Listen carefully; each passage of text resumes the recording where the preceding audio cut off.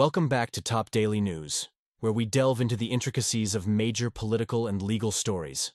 I'm Bert, and in today's episode, we're examining a pivotal moment in U.S. legal history involving former President Donald Trump. This case could have profound implications for the understanding of presidential immunity. Let's unpack the details. In a recent significant development, the U.S. Court of Appeals for the District of Columbia Circuit is questioning the extent of presidential immunity claimed by former President Donald Trump. This legal battle, arising from charges related to Trump's actions surrounding the 2020 presidential election, puts into perspective the limits of executive power and accountability. Trump's legal team argues that a president is immune from criminal prosecution for actions taken in office unless impeached and convicted. However, this claim was met with skepticism by the three-judge panel, who raised hypothetical scenarios to challenge the assertion.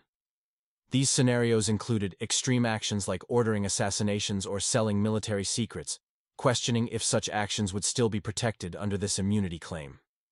The panel's inquiries reflect a critical examination of the balance between presidential authority and legal accountability. Judge Florence Pan, along with her colleagues, expressed doubt over the sweeping immunity claimed by Trump. The discussion touched on various aspects, including the implications of allowing a president to act without fear of legal repercussions, and how this balances with public interest and constitutional principles. Trump's response to the proceedings was to reiterate his innocence and dismiss the charges as politically motivated. This stance brings to the forefront the ongoing debate about the independence of the judiciary and the political implications of legal actions against former presidents. This case is not just about Trump. It extends to broader questions about presidential powers and their limits. The outcome of this appeal has the potential to set a precedent for how former presidents can be held accountable for their actions in office.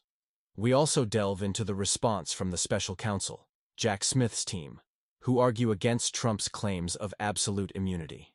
They warn that accepting such a legal theory could dangerously allow presidents to commit crimes to remain in office. As we await the court's decision, the stakes are high.